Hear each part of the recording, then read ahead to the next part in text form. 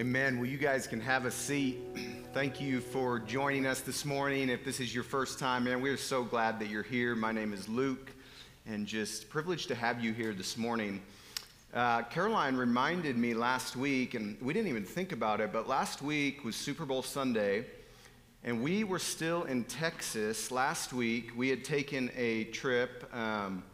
I had graduated from seminary. We were praying about what God would have for us, and it had been a few months. And so we ended up taking a trip and going and just getting away and praying about, like, God, what do you have for this next season of life? Where are you going to plant us?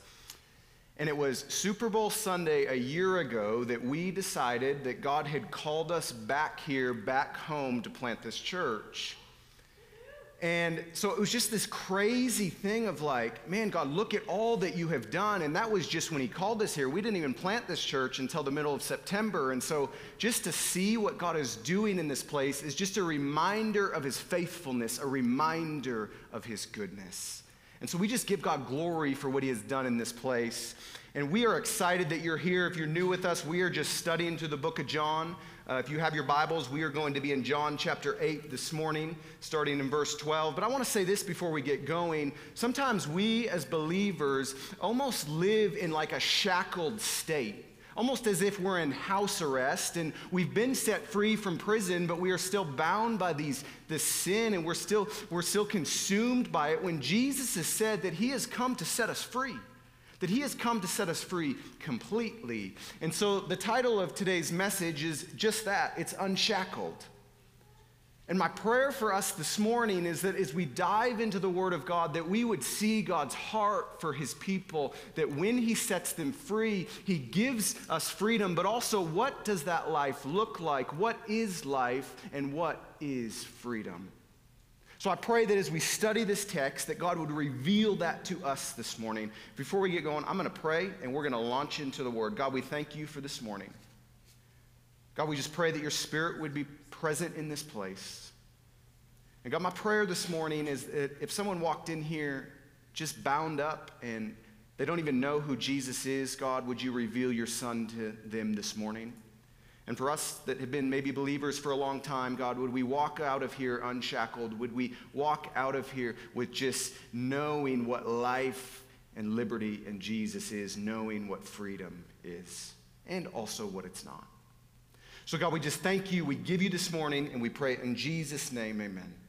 So starting in verse 12, Jesus says this. Again, Jesus spoke to them saying, I am the light of the world. Whoever follows me will not walk in darkness, but will have the light of life. What's interesting, if you were with us a few weeks ago, we know that Jesus referred to himself as water, or he said he could quench thirst. And it came at a perfect time when they were celebrating this Feast of Tabernacles. Well, this is on the heels of that, and this statement by Jesus would have been stunning, because not only is he referencing himself to water or drink, but now he's bringing up light. You see, in this Feast of Tabernacles, there was this moment where they would light lights in the women's court, they called it, or the women's circle. And it was not just that women were only there, but that was as far into the temple as the women could go. And they would light these lights as a reminder of this. When God had brought them out of bondage from Egypt, he led them with a pillar of fire by night. And so in this moment, the Jews were celebrating this and remembering God removing them from slavery, so this light was on their minds. And all of a sudden, Jesus makes a statement that he is the light of the world. It had to have been stunning for them as they were thinking about God liberating them from slavery. Verse 13, so the Pharisees said to him, you are bearing witness about yourself. Your testimony is not true. I almost envision this as a snarky statement, right? Hey, Jesus, you're bearing witness about yourself. Your testimony is not true. In case you forgot Jesus, you remembered back in chapter 5, we saw that Jesus himself made a statement that if he testifies about himself, his statement is not true. And he referenced John the Baptist, his works, the scripture, and these witnesses to Jesus. So the Jews are here saying, Jesus, oh yeah, well, we got you. You're testifying about yourself. What are you going to say about that? And I love Jesus' statement. He says this, "Even if I do bear witness about myself, my testimony is true, for I know where I came from and where I am going, but you do not know where I came from or where I am going." All that to say this. Did you know that God does not need us to defend him? Did you know that our perception of him does not change his character nor his nature? Like, God is God. He can bear witness about himself if he desires or if he does not desire, but it does not change the character and nature of God. He is consistent. Sometimes I hear people say, well, I don't believe that God is that way, or I don't believe that God has said that or done that. And it's like, well, it doesn't really matter what you believe. It matters who he is. And so Jesus is making the statement that he is God. Verse 15, and then he says this, "You judge according to the flesh," or the other word for this is condemn, as we have seen over and over. I love how Jesus emphasizes this over and over and over. He did not come to condemn the world. He came to save the world. So far we have seen that over and over and over in John, and it's the same word here that can be uttered, condemn. So Jesus says, you judge according to the flesh, I judge no one, yet even if I do judge, my judgment is true, for it is not I alone who judge, but I and the Father who sent me. Then it says, in your law it is written that the testimony of two people is true. And then he goes on to say, here's two witnesses. He says, I am one who bears witness about myself, and the Father who sent me also bears witness about me. They said to him, therefore, where is your Father? And Jesus answered, you know neither me nor my Father. If you knew me, you would know my Father also. If we know anything about the Jews, this would have been a statement that would have really struck them deeply, because they claimed to know Yahweh. They claimed to know God. They claimed to know the God who had set them free. And Jesus is saying, you're rejecting me. If you don't know me, you don't know my Father.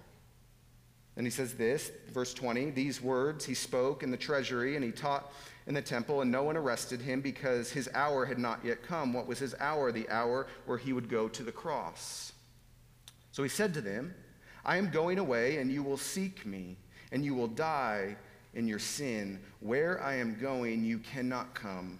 So the Jews said, will he kill himself, since he says, where I am going, you cannot come? Jesus is saying here that they will continue after he goes to the cross, after he is glorified, they will continue to seek me. He's saying that you will continue to seek the Messiah that you think should be coming, yet you will miss me because I am right here. I have already come. The Savior has come, and you refuse to see me. And he says, after I leave, you will continue to seek after this Messiah, after this Savior, but I am right here. And it's interesting because in Jewish society, suicide was viewed as like the unforgivable sin.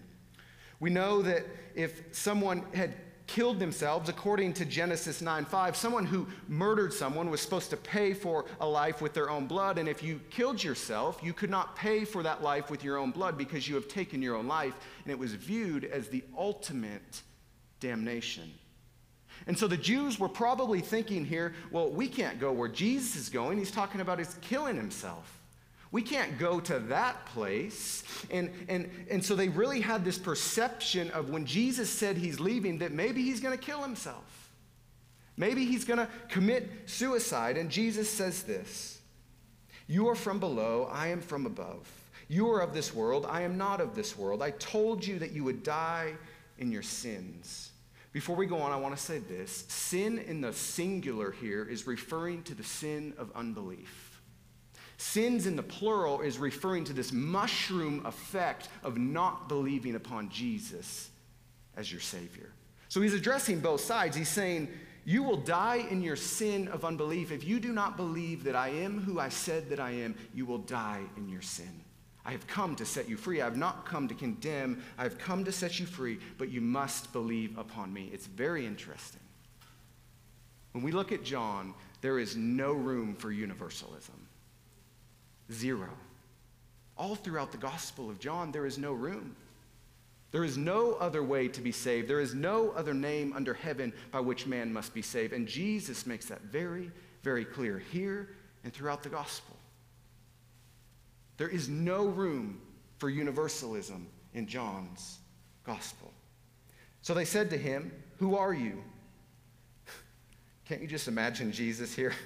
"Who are you, Jesus?" And he said to them, "Just what I have been telling you from the beginning."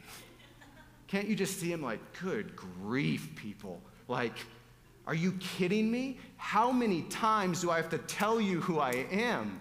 Like, I love his statement. I almost sense like some sarcasm in it. Like, who do you think that I am? Who do you think I've been telling you that I am since I have come and you still refuse to believe? I can just see him. I can just see Jesus. I mean, this statement just jumps off the page to me. Just what I have been telling you from the beginning. Right? Sometimes I think that he views me the same way. It's like, come on, Luke. Like, I've revealed myself. I've shown myself faithful. You keep coming. Who are you, Jesus? Like, show yourself faithful, God. And he's like, Luke, I'm the same. Like, I've revealed myself. Just open your eyes. Just trust me. Just believe me. Just believe who I am. And then he says this, verse 26, "I have much to say about you and much to judge, and he who has sent me is true, and I declare to the world that I have heard him. They did not understand that he had been speaking to them about the Father." Crazy again. How, like, he has addressed the Father over and over and over and over, and they still don't understand. Sounds familiar. Sounds like me sometimes. So Jesus said to them, "When you have lifted up the Son of Man, then you will know that I am he, and that I do nothing on my own authority." What does this mean? When they lift up the Son of Man, Jesus is saying, when you lift me up to the cross, when you lift up the Son of Man to the cross to crucify him, then you will see that I am who I said that I am. He's saying, just wait.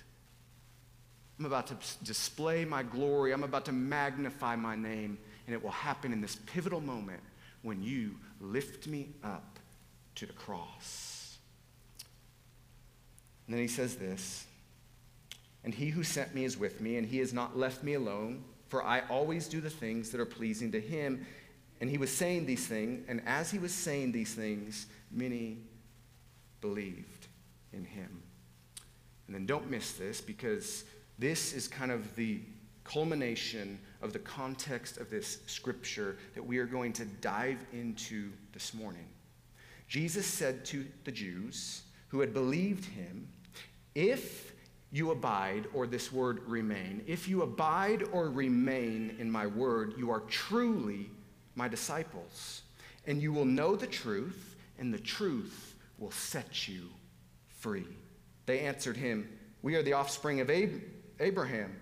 We have never been enslaved to anyone. How is it that you say that we can become free?"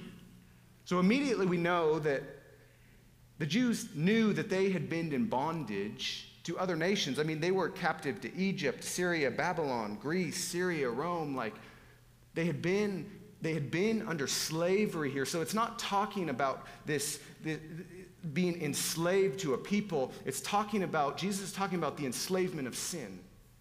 See, and so, and they answer, so we're the offspring of Abraham, and they're saying, we have not been enslaved to anyone. We're free. We're the people of God. We are not enslaved. And then Jesus says this. Jesus answered them, "Truly, truly, I say to you, everyone who practices sin is a slave to sin.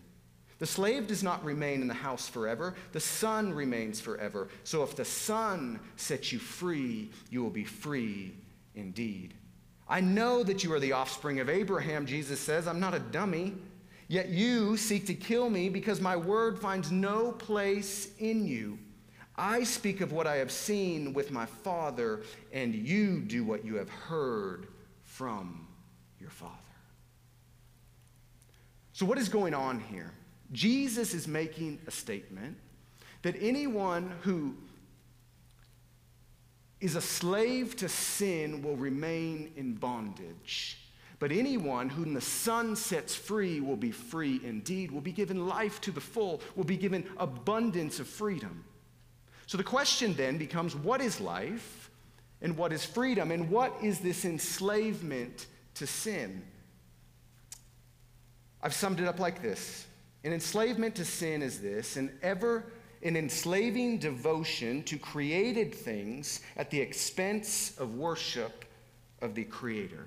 See, essentially, we're enslaved to worshiping the creation over the Creator. This is an enslavement to sin. We are still bound in prison to sin if we offer our worship to anyone else other than God. Timothy Keller wrote a book one time, and it was called Counterfeit Gods, and he makes this statement. He said, essentially, the Bible tells us that the human heart is an idol factory, taking good things and making them into idols that drive us. I was thinking about that this week, and I was thinking, man, we actually had dinner with a couple this week, and we were talking a little bit about idols, and they're like, man, America doesn't even really know what idols are. Like, you go to other countries, and people are physically worshiping idols. But we all have idols in this room. We all have things that we give our lives to, that we give our hearts to, that drive us. See, anything that steals the worship of the Creator and offers it to the creation is an idol. And I was thinking about my life and just how I am wired. Like, I am driven, like I have a standard of perfection. I drive myself to perfection. I want things to be done well. I want them to be done right. And when I set my mind to something, I often just pursue it with everything that I am. And I was thinking in high school, I set this goal that I wanted to be an all-state basketball player my senior year of high school. So everything at basketball season really revolved around that. I remembered going into the gym early and shooting and getting there an hour before school and shooting. And if I had a bad game, I would stay at the gym some nights late and shoot and practice. And it was like my whole life was driven towards this one goal of being all-state in basketball. And while that's not a bad thing, I mean, lots of these things that can become idols are not bad things.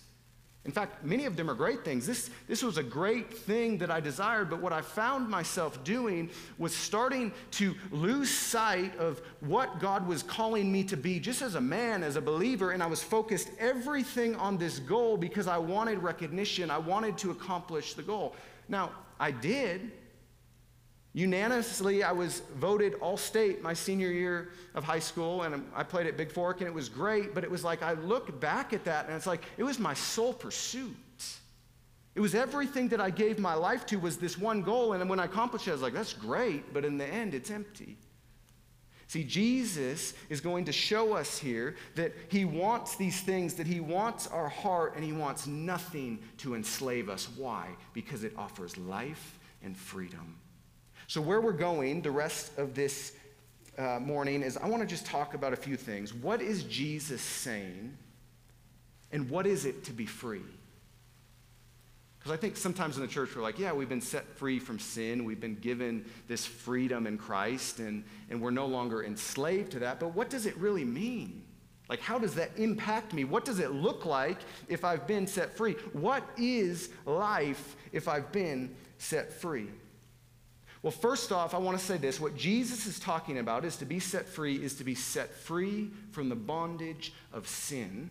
So when we are set free from the bondage of sin, I believe this is really what true life is. If you could sum it up, and it's hard to sum it up, but it's this: a peace and a trust that whatever happens is okay. It's this peace that passes all understanding, that you can say, regardless of circumstance, it is well with my soul. It is well. Jesus has come to offer life to anyone who will call upon his name.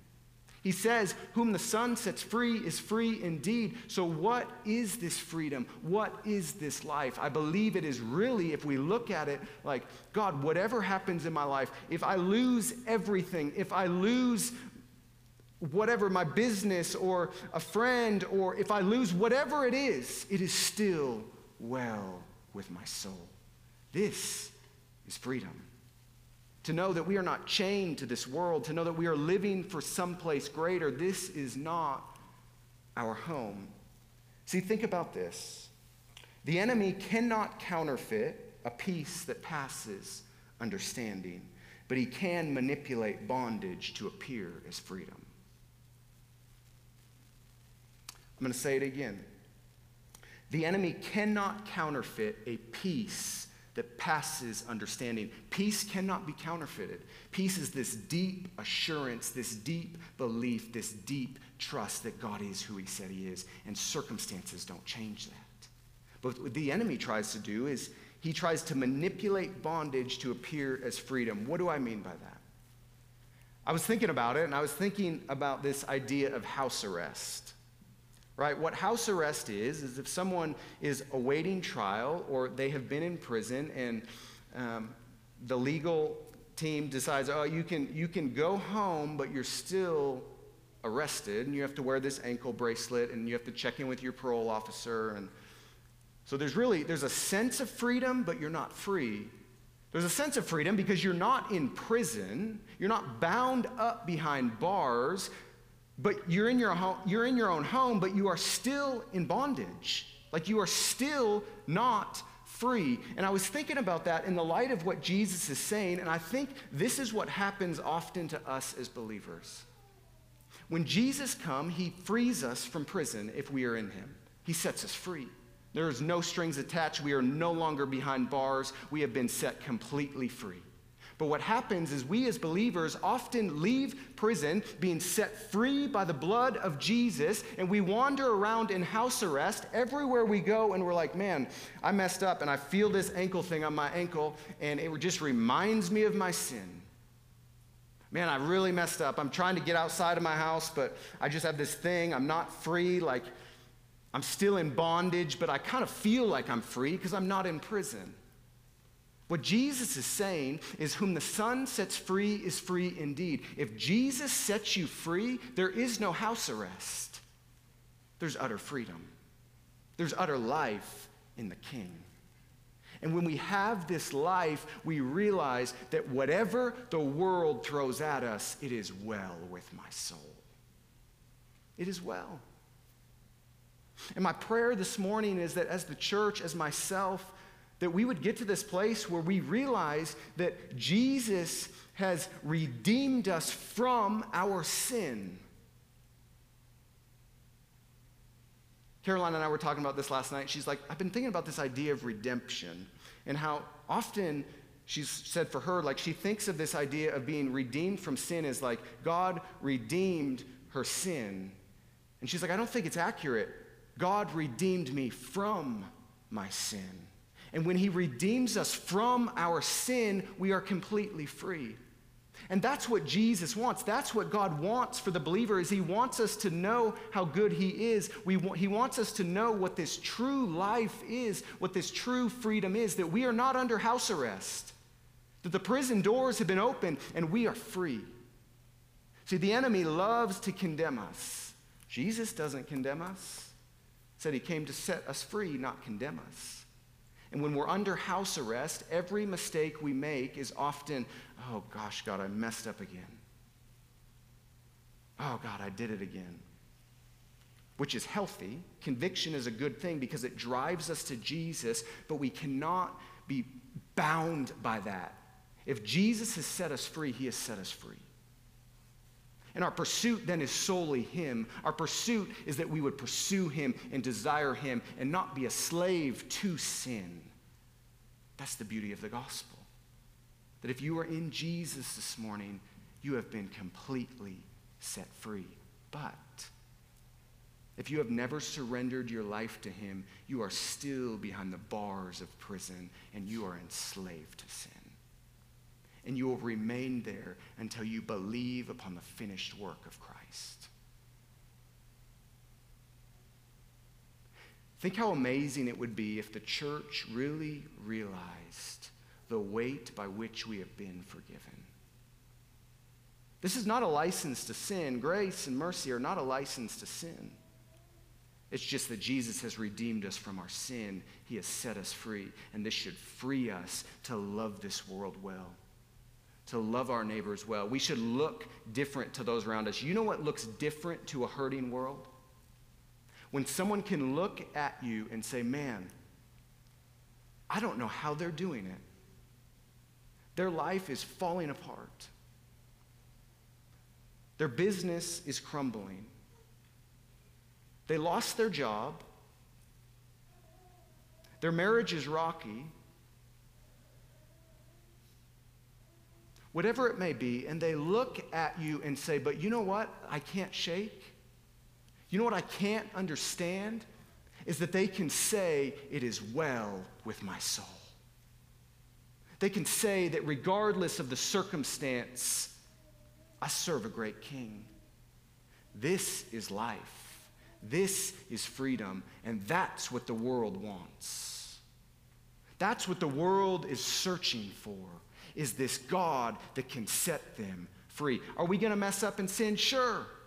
We're just not defined by our sin anymore. We're defined by our Savior, and that should cause us to run after him as hard as we can.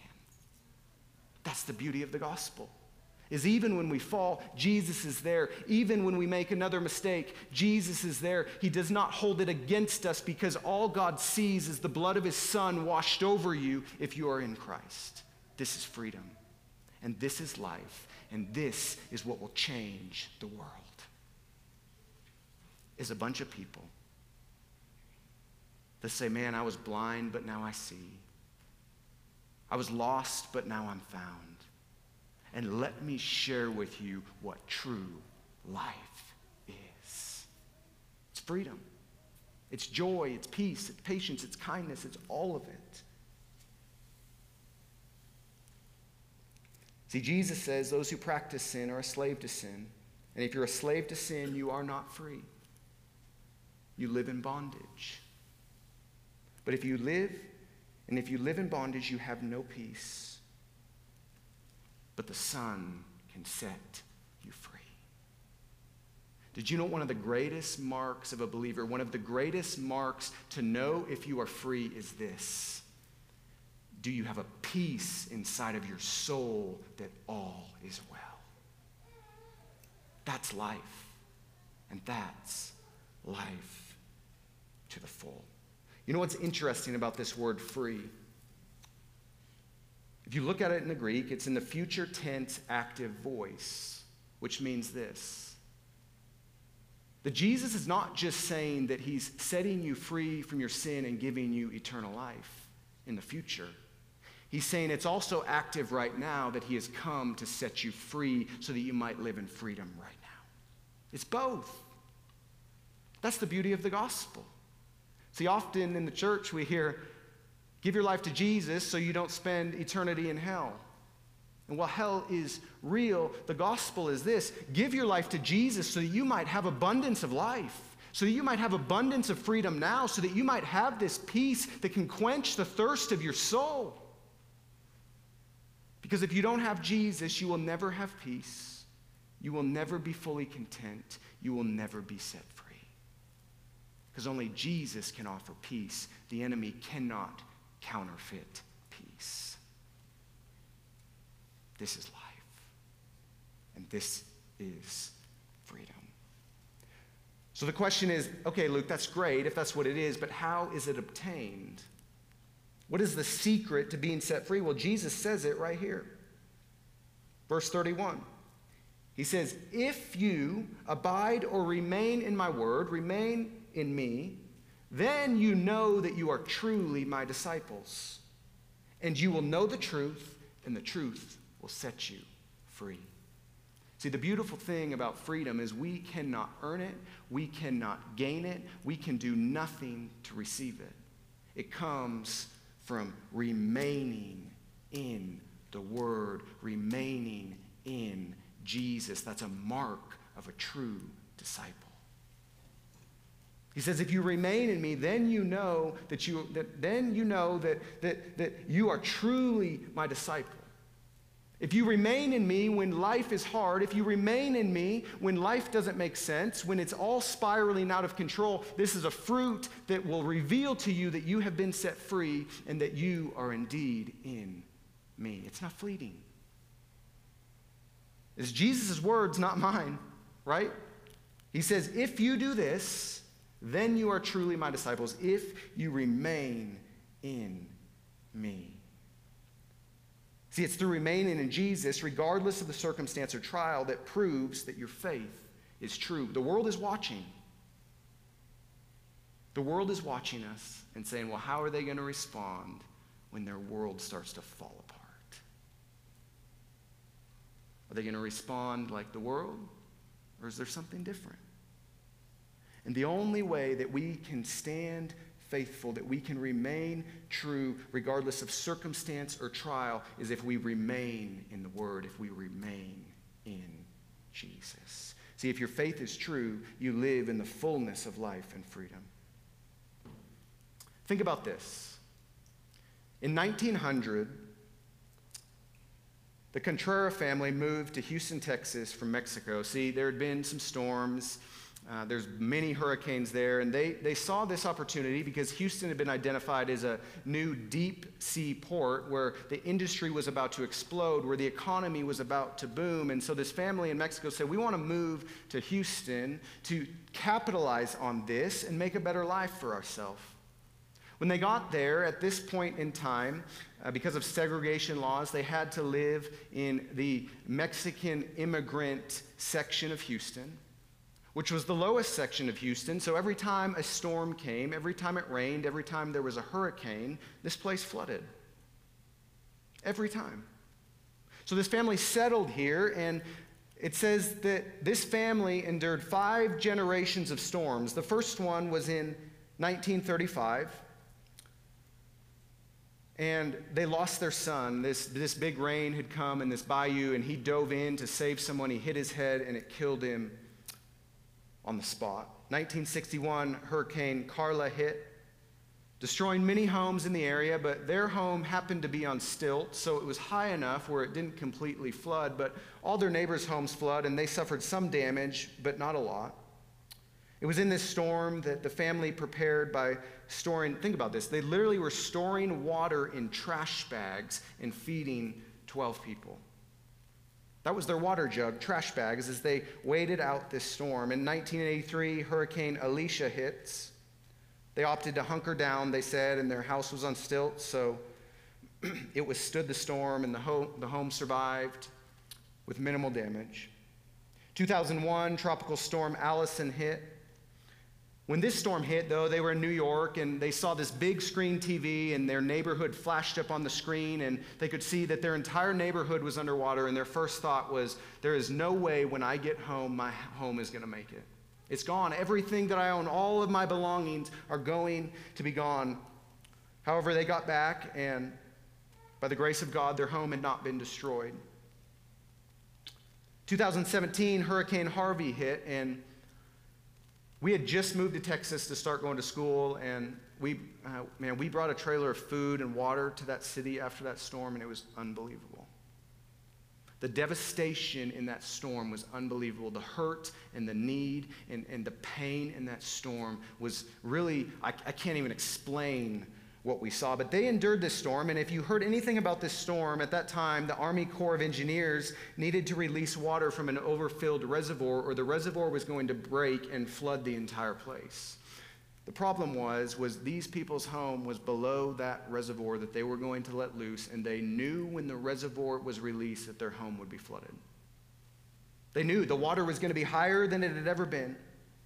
So they said one of their aunts raced to collect all the family photos, and then it said she opened a bottle of wine, sat on the porch, and just waited for a rescue boat to come. See, this family had endured 5 major storms, but they had never left. And the daughter who was writing this article said this. She said, given all the storms in all these years, I had to ask my mom one simple question. Why? Why stay and endure more and keep building and starting anew? Her answer was this. Houston is our home, she said. You don't run every time there is a problem. We deal with it, and you keep going. And the daughter said she marveled at this and at her mother's faith because over the years, over and over and over, she said her mom always said this, we're going back because God has a plan. I don't know what it is, but God has a plan. And she said that her faith caused her to marvel. But the point is this. Why did she remain? Why did they keep going back to the house? Why did they remain in their home? Why did they abide in their home, regardless of circumstances, regardless of storm after storm after storm? Because it was their home. Because it was their home, because they couldn't bear to leave, because when it's their home, when everything you have is there, you can endure pain, you can endure circumstance, you can endure storms, you can endure trials, and all of this because it is your home. Jesus is saying that if you remain in me, that if you'll endure the storms, that if you endure the trials, if you will endure the pain, it proves that I am your home. It proves that you are my disciples. See, the problem is this: often, the first thing we want to do when the first hardship comes is run. And it's in this running that really reveals who our faith is in. See, Jesus is saying there's going to be pain, there's going to be circumstance, there's going to be trial, there's going to be struggle. But if you remain in me, if you remain in my word through it all, it proves that you are truly my disciples. This is freedom. This is freedom, knowing that regardless of circumstance, you can rest and say, like this woman said about her home, "It is well with my soul. God has a plan. I don't understand it. It is well." That's what keeps you going back. And that's what proves the genuineness of your faith, is how we endure trials. And this is freedom, and this is life. When you can say, man, I just have peace, that God is in control. I don't understand it. It doesn't make sense. But God, even if you take it all, I am yours. I am yours, and I have peace. See, that's what Jesus is saying. If you remain in me, then you are truly my disciples. So the question is really this. If you think about your life and if you ponder it, what's your first response when something happens that is unexpected? Is it to run? Is it to run from your faith? Is it to say, well, God, I thought you were good, but now this has happened, so you must not be? Did you know that if you are in Christ, you are going to walk through things that seem unbearable, and God allows you to walk through them so that he might reveal himself and set you free? So just because life doesn't always work the way that we think it should work, Jesus is saying, I'm using it to see, are you truly my disciple? It's my belief, and I could be wrong, that persecution is coming to this country in various ways. I just think the church is going to be challenged, and we're going to be forced to stand, and we're going to be forced to stand upon truth. So when those trials come, when those times come that we have to take a stand, if we are not abiding in Jesus now, if we are not remaining in him now, we will be proven to not be his disciples when persecution comes, because we will run and we will crumble. See, the beauty about trials is that it exposes who the true people of God are. How do you respond? In the world, when the world looks at you, how are you responding? This is a mark. It's not my words. Jesus says that's the mark of a true disciple. He said right there, I mean, it's his words. If you abide in my word, then you are truly my disciples. And then the beauty of the statement is this: and you will know the truth, and the truth will set you free. So my heart this morning is this as we close. Where are you this morning? Are you remaining in him? Are you constant in him? And it's not that you do it all perfect and you do it all right and you never make a mistake. Is your desire to continually pursue him, to continually remain in him and say, God, regardless of circumstances, I am yours. God, regardless of what the world throws at me, I have a peace. That is how you know if you've been set free. You want to know how you've been set free is this. Do you have a peace that passes understanding? And can you say, when the trials come, when the storms destroy your house, it is well with my soul? If you can't, you're not living in the fullness of the life that God desires to give you. He has come to set you free. He has come to give us life. And that's the beauty of the gospel. As we close, I want to say this. Maybe you're in this place and you think, well, Luke, I don't even really know who this Jesus guy is. I just want to say this. Jesus loves you so much. God loves you so much that he sent his son not to condemn you, but to set you free. And if you will just say, God, I don't even know what I need. God, I'm in the middle of the biggest storm of my life. God, I cannot change it. I cannot control it. I don't know what to do. If you will turn to him and say, God, I don't even know what to pray, but I believe that Jesus is who he said he is. That I believe he came and lived a sinless life. I believe he hung on a cross for my sins. I believe he was buried in the grave and resurrected on the third day and then ascended to the right hand of the Father. If you believe that and profess him as Savior and Lord, he will set you free. He will give you more life than you can imagine. He can give you more freedom than you will ever experience on your own. Because until you come to him, you will continue to stand behind the bars of prison and look out into the world and say, I just want to be free. Jesus is the one who can unlock the cell. And unless Jesus unlocks the cell, you'll live in bondage until the day you die. But he's offering you life this morning. He says, I'm the same. Just believe me for who I am. Say, God, I'm a sinner. I turn from my sin. I repent of my sin, and I turn to you. I no longer want to be a slave to sin, but I want to be a son of the Most High God, a son of the King, and in a moment, he will set you free. And it's not going to be easy, and it's not fireworks a lot of times, but he'll give you this deep rest inside of your soul that it is well with my soul. Bring on the storms. Bring on the struggle. Bring on the pain. Bring on whatever it is. God, because I have a peace inside of my soul that this is not my home, and this is life, and this is freedom, and whom the Son sets free is free indeed. God, we thank you for this morning. I thank you for how you move. God, I thank you for your heart. I thank you for the ways that you are moving in this room. God, and I just pray right now in this place, God, that you would meet me where I'm at, that you would meet all of us where we are at, God, and that you would just show us who you are.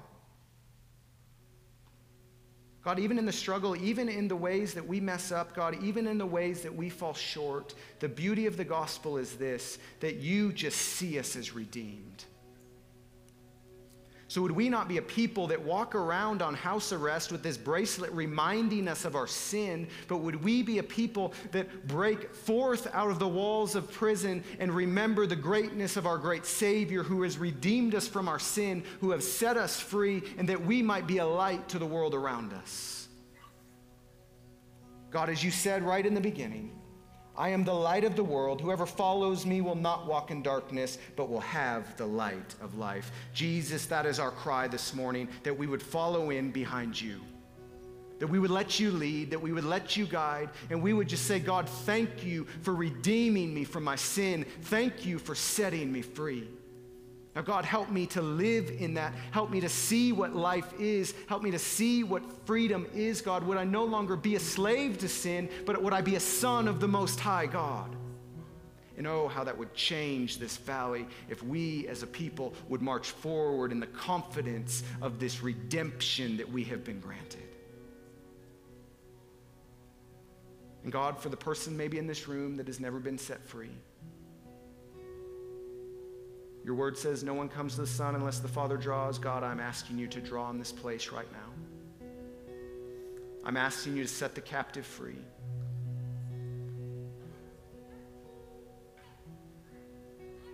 Where the Spirit of the Lord is, there is freedom.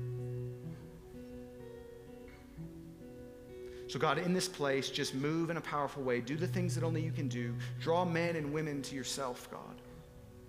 And set us free so that we might leave these walls freed with true life, freed with true freedom, so that we might be the hands and feet, that we might be your church, and that we might be the people that the world looks on and says, I don't know what they have, but I want it, because trials, tribulations, struggles, circumstances, they don't impact them.